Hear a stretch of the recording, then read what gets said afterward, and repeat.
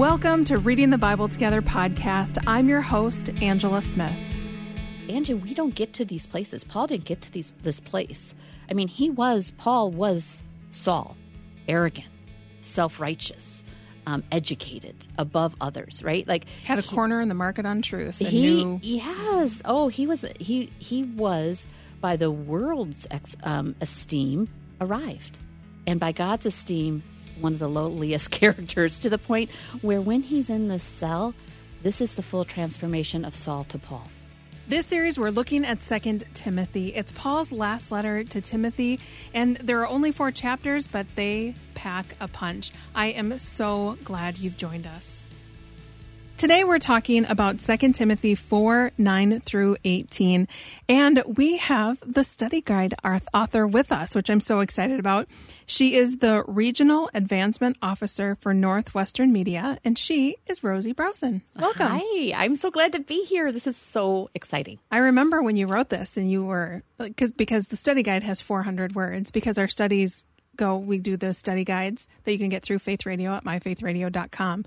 And then those studies also go to the YouVersion, which means that we can only have 400 words. So you had all this excitement and you had to express it in 400 words. I know, it was so hard. And it was picking and choosing which emphasis you wanted to take out of the context. Right. But also, I just think it's such a testimony. You think you write something, and the more you study Scripture, the more it opens up to you. So you think you go ahead and you write something and you've got it done and you're complete.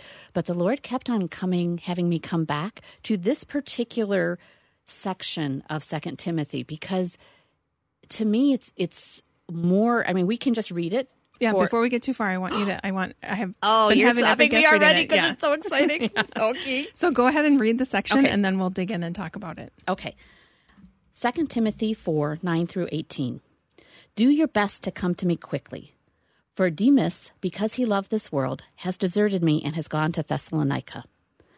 Crescens has gone to Galatia, and Titus to Dalmatia. Only Luke is with me.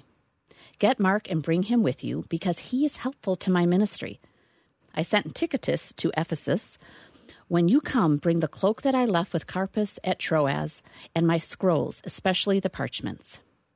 Alexander the metalworker did me a great deal of harm. The Lord will repay him for what he has done.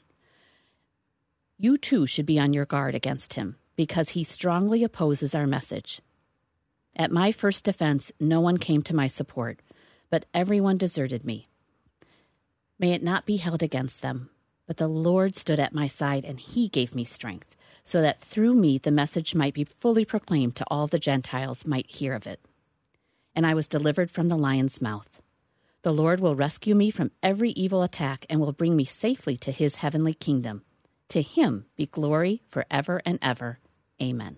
I mean, it's so interesting to read this knowing that Paul ends up losing his life. Right. But that word, that the evil attack, I think what he's talking about is not a physical attack. It's a spiritual attack. It's a spiritual attack. And God, even though his body was killed, like his soul was delivered safely into God's kingdom.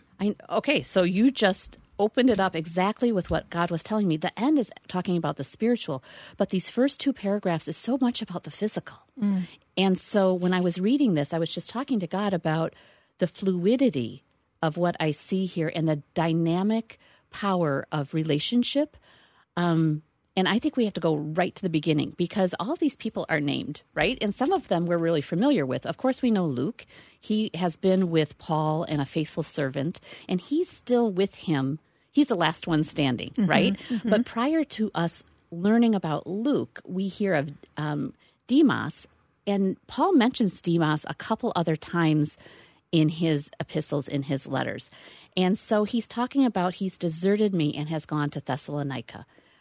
I think we have to pause right there, because you think, oh, no, like he's deserted him, he's left the faith. And if you just take it at that grain, then you miss the whole message. Those people sitting with Paul could easily be martyred themselves. So Paul going out and asking Timothy to come to him and bring Mark. Mark and Timothy are saying, yes, I too might be martyred. And Luke is staying there, and he knows he too can be martyred. I mean, Peter left Jesus, did he not? Right? So the significance of him calling in these people and these people saying yes. So I think if we just say Demas lost his faith and never returned, I don't think we can take that from this context. I think what he is saying is that he couldn't stand to the point of couldn't martyrdom take the heat at this moment. right. Okay, because this is the part where it gets so crazy good. Because he also asked to bring Mark.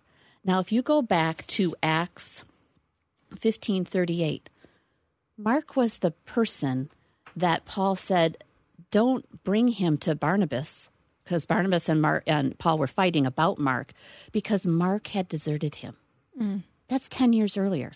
So in 10 years, this relationship has been repaired. Barnabas standing for the character of Mark obviously proved fruitful. So the message for us, not only from Paul's side, but also from Barnabas's side, is to invest in people. Like, we make mistakes. We don't always stand to the strength that we are capable of. We fall short of the glory of God. And so to me, to have Mark's name and Demas's name in the same paragraph, I went, oh, Lord, for all the times I might not have stood, there might be a day 10 years from now that you will forgive me, and I will.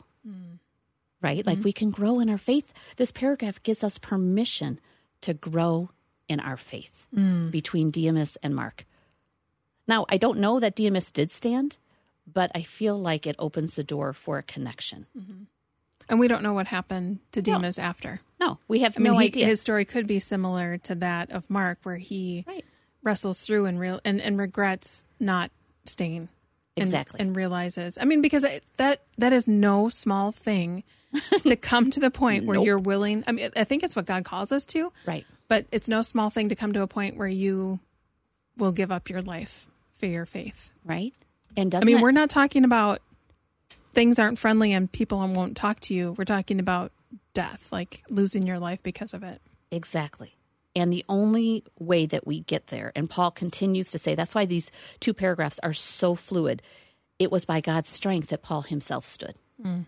Right? So I assume just by Paul's character, or I think we can make the assumption that he's probably praying in for Demas to be strong in the future. I mean, we don't know, so we are making a leap there.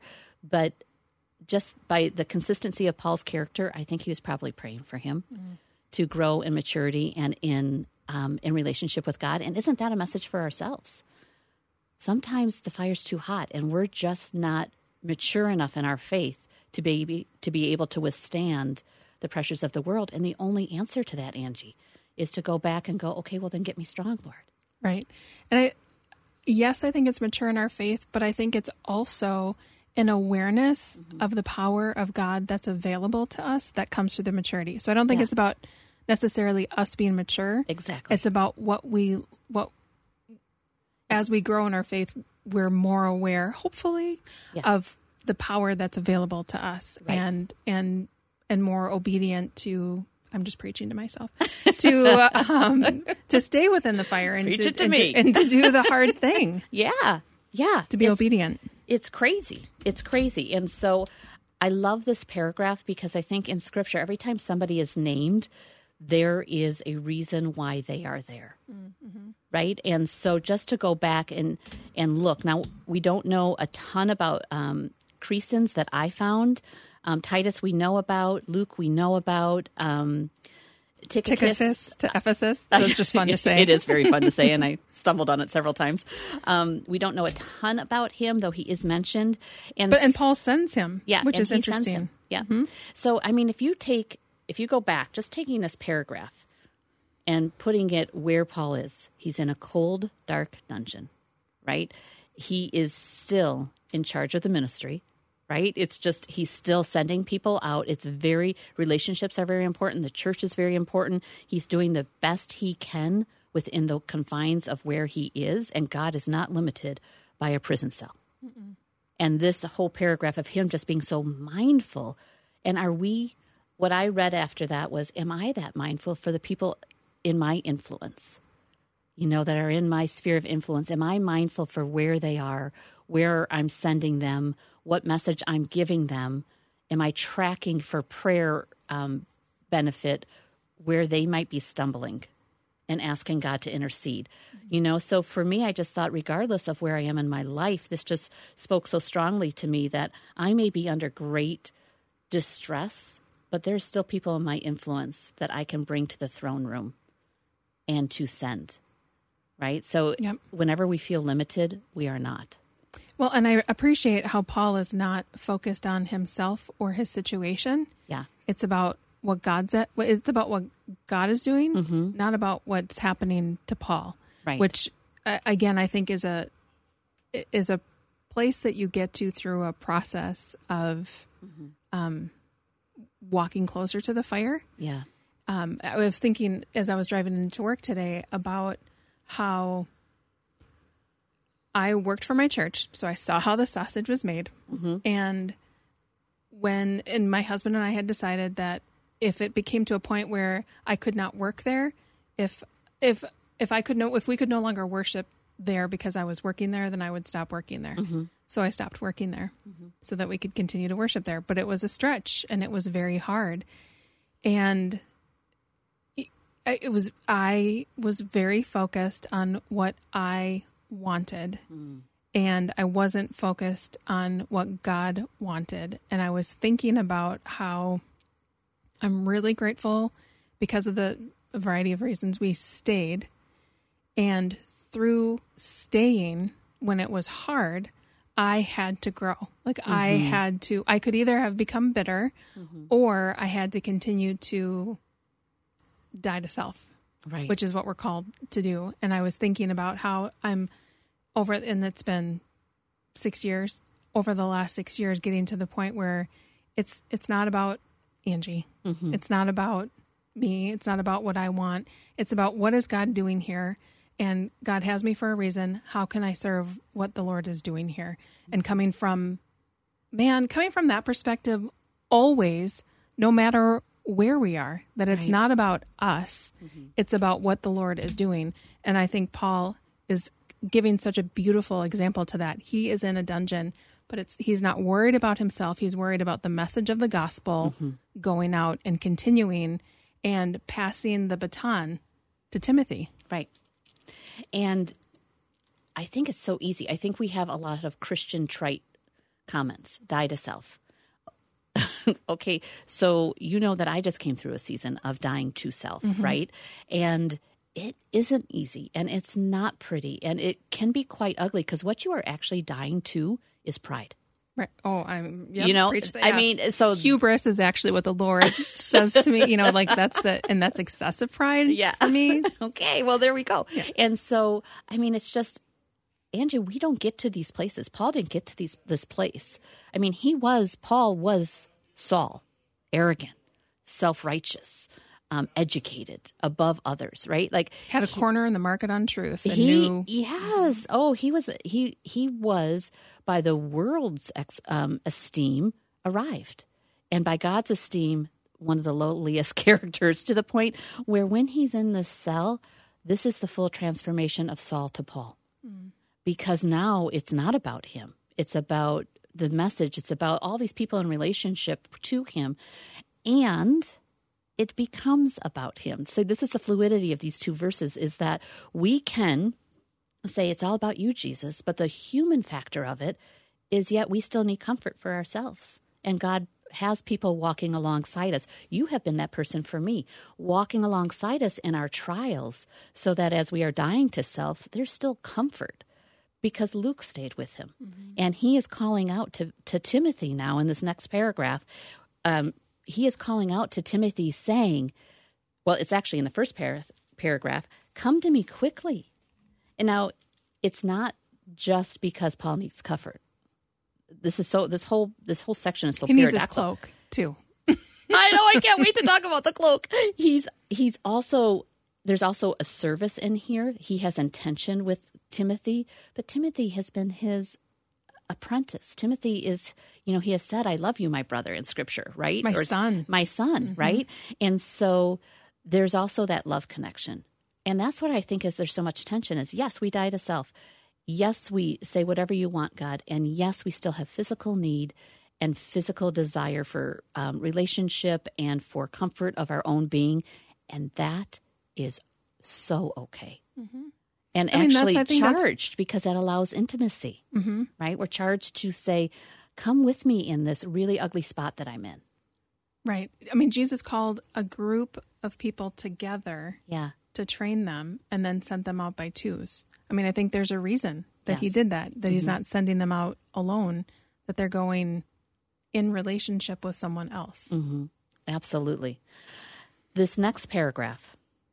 Okay, wait. Let's go back to verse 13. When you come, and this is to Timothy, bring the cloak that I have left with Carpus at Troas and my scrolls, especially the parchments. So when I first read that, I went, oh, it's so cold there. Paul needs his cloak. And I think in the study, I think I wrote it that way, but God would not let that leave me. I kept on coming back to it long after the study was done. And I kept on looking at it, and I was thinking, wait a minute, Luke's there with him. The church has not fallen completely apart. He could have asked for somebody else's cloak. I'm kind of thinking there's probably cloaks around you. Now, maybe this was a special cloak. Maybe someone had sewn it for him. Those things can all be true, too. But the cloak in Scripture is also representative of the mantle. The cloak of righteousness that we have on us because of Christ. Yes, and Elijah and Elisha. Elijah gave Elisha his cloak. And so you come to this, and Peter, okay, now it's not like I can just drive to Roseville and in 20 minutes I can go pick up some things that I left at your house, right? Like he is asking Timothy to go out of his way and pick up these items, and one of them is the cloak. Now, I am completely speculating, but I'm thinking as Timothy is carrying this cloak, it represents Paul.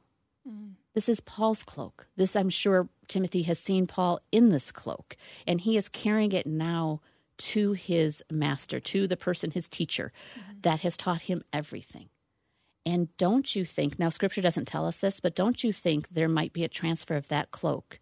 Because it's clear through Scripture, Paul is telling Timothy, now you are charged to go out, especially in 2 Timothy. Could Timothy be then receiving that cloak as well from Paul back in return? The cloak is important. It's not just about comfort. It's about the mantle that we carry under God, and that mantle goes from generation to generation. We can pass that mantle on, and the duties then that we were so obedient to then go to somebody else to carry. So, I mean, completely speculation, I understand, but the fact that the Holy Spirit... But I think acknowledging that is important. Yeah. And I think having imagination when you're reading the Scripture and staying within the bounds of Scripture is good, because that is what inspires our awe and our wonder in the Lord. Well, and there is so much connection. You cannot read the Old Testament you can't read the New Testament without the leaning heavily on the Old Testament, because there's just so much connection between the two. And then he asks for also his scrolls and especially the parchments. Now, if we go to, this is where I'm such a geek for Scripture. This is where I absolutely love it. If we go to 2 Peter 3, 15 through 16, Peter mentions, if I can just read this, and regard the patience of our Lord as salvation, just as our beloved brother Paul, according to the wisdom given him, wrote to you, also in all of his letters. So I'm just wondering if he needed, knowing that his death was coming, that he is recognizing that all of his letters are going out. So bring me my parchments. Maybe I need to pull them together and solidify this message. Wouldn't a teacher do that? Wouldn't a teacher take all their curriculum and say, I have to pass this on. Bring me my things so I can put this final stamp on them. And is that, we think of God being so good, right? And Paul has, and this is where it connects to what Paul is saying at the end of this passage, but the Lord has stood by my side and given me strength. So through me, the message might be fully proclaimed and all the Gentiles might hear it. Is Paul recognizing that God is going to use these parchments, his teachings, and continue? The sacrifice of his life is the continuation of the gospel, and now we have it, 2,000 some years later. Mm-hmm. and that Paul might have had that revelation, like, bring me all these things. This doesn't end here with my life. God's alive. I will be dead, but God is alive. And he's going to use this Holy Scripture-inspired epistles to teach the church long past my death. I mean, could that be the importance of these three things that he is asking for? He's a continual learner. Perhaps the cloak is coming to pass on the mantle of evangelism onto the next generation, and collecting the parcels, the parchments, his teachings, his epistles, so that we can have them. Our life doesn't end with our life because God's living through it. Mm-hmm. I mean, isn't that like a mic drop to you? It is. It was such a mic drop to me. I couldn't stand it, and I wish I could have written all that. But, it's so funny because God gives us wisdom and understanding and knowledge as we have to take baby steps in it. So as I was writing it, I saw none of that until it was after that was all done. And I'm like, the Holy Spirit's not done with me yet. Yeah. Okay, we only have a couple minutes left. So what else do you want to talk about in this second paragraph? I think the part that is really obvious but we don't necessarily always do it is he's talking about Alexander, the metal worker. This man has offended him in some way. He's choosing to let God take vengeance on that. But the action of clearing his own soul, of saying, I take no offense, I forgive these people. I mean, we have a lot of examples of this happening. Stephen, at his last words were, but Lord, forgive them. Jesus, but Lord, forgive them. They know not what they've done. If we don't pull that out of our own relationship with people, if we don't pull the significance out of that, we've really missed an important relationship step with God, that there are people that will offend us. Mm-hmm. I don't see Paul saying, forgive Alexander, though. Well, the Lord's going to deal with him. The Lord will deal with him. But he's passing it on. He's letting go. He's passing it on and letting it go. Yep. So, like, when we hold on to unforgiveness, we're not passing it on to God. We're not really trusting God. But he is trusting God. Mm-hmm. And also giving a warning. Right. Like, there are people. Careful, right? Mm-hmm. But to everybody else who's offended him over the years, all the people who has beaten him, he's really letting that go. And so to live that way every day, I mean, that's a conscious effort. Because Paul had time to think. I may walk out of this room, Angie, you may walk out of this room, and we may be taken up to heaven. We don't know. And so to live that way, to live forgiven, to live with the vengeance given to God, not to us, every moment, I think that's a step that God would like in the now. To have a short account. Yep. To live in a short account. Yep. Absolutely. Yep. Well, that's good, Rosie. I know there's so much. We could have talked. I mean, we could have spent a whole nother session on the second paragraph. So good. Well, and I appreciate that he, at my defense, no one came, but everyone deserted me. May it not be held against him. So he does say it there. Yeah. But the Lord stood at my side and gave me strength so that through me the message might be proclaimed to all the Gentiles, and all the Gentiles might hear it. I mean, we're sitting here today as Gentiles because God used Paul, and Paul allowed himself to be used to continue to spread the message. Mm-hmm. That's so good. It's so good. I love Paul. Thank you so much, Rosie. This was so good. I'm so glad that I was able to give you this opportunity to share with us everything that you learned after. I know. It's the after. It kind of feels like behind the scenes. Yep. Thank you for joining us for this conversation about 2 Timothy 4, 9 through 18. If you want to find out more about Rosie Browson, you can check out the show notes. Make sure you subscribe to the podcast so you don't miss any episodes, and we'll see you next time for 2 Timothy 4, 19 through 22. The Reading the Bible Together podcast is a production of Faith Radio and Northwestern Media. Hosted, produced, and edited by Angela Smith. If you've enjoyed this podcast and want to hear more, consider financially supporting Faith Radio. Find more information at myfaithradio.com. Being the new person can feel intimidating, but we want you to know you belong, and we're so glad that you're here. We're excited that God is working in your life and that you're joining us in the mission field to tell the whole world about Jesus. So, introduce yourself, and we'll send you a special free gift to encourage you with information about who we are. Request your free welcome pack today at myfaithradio.com. That's myfaithradio.com.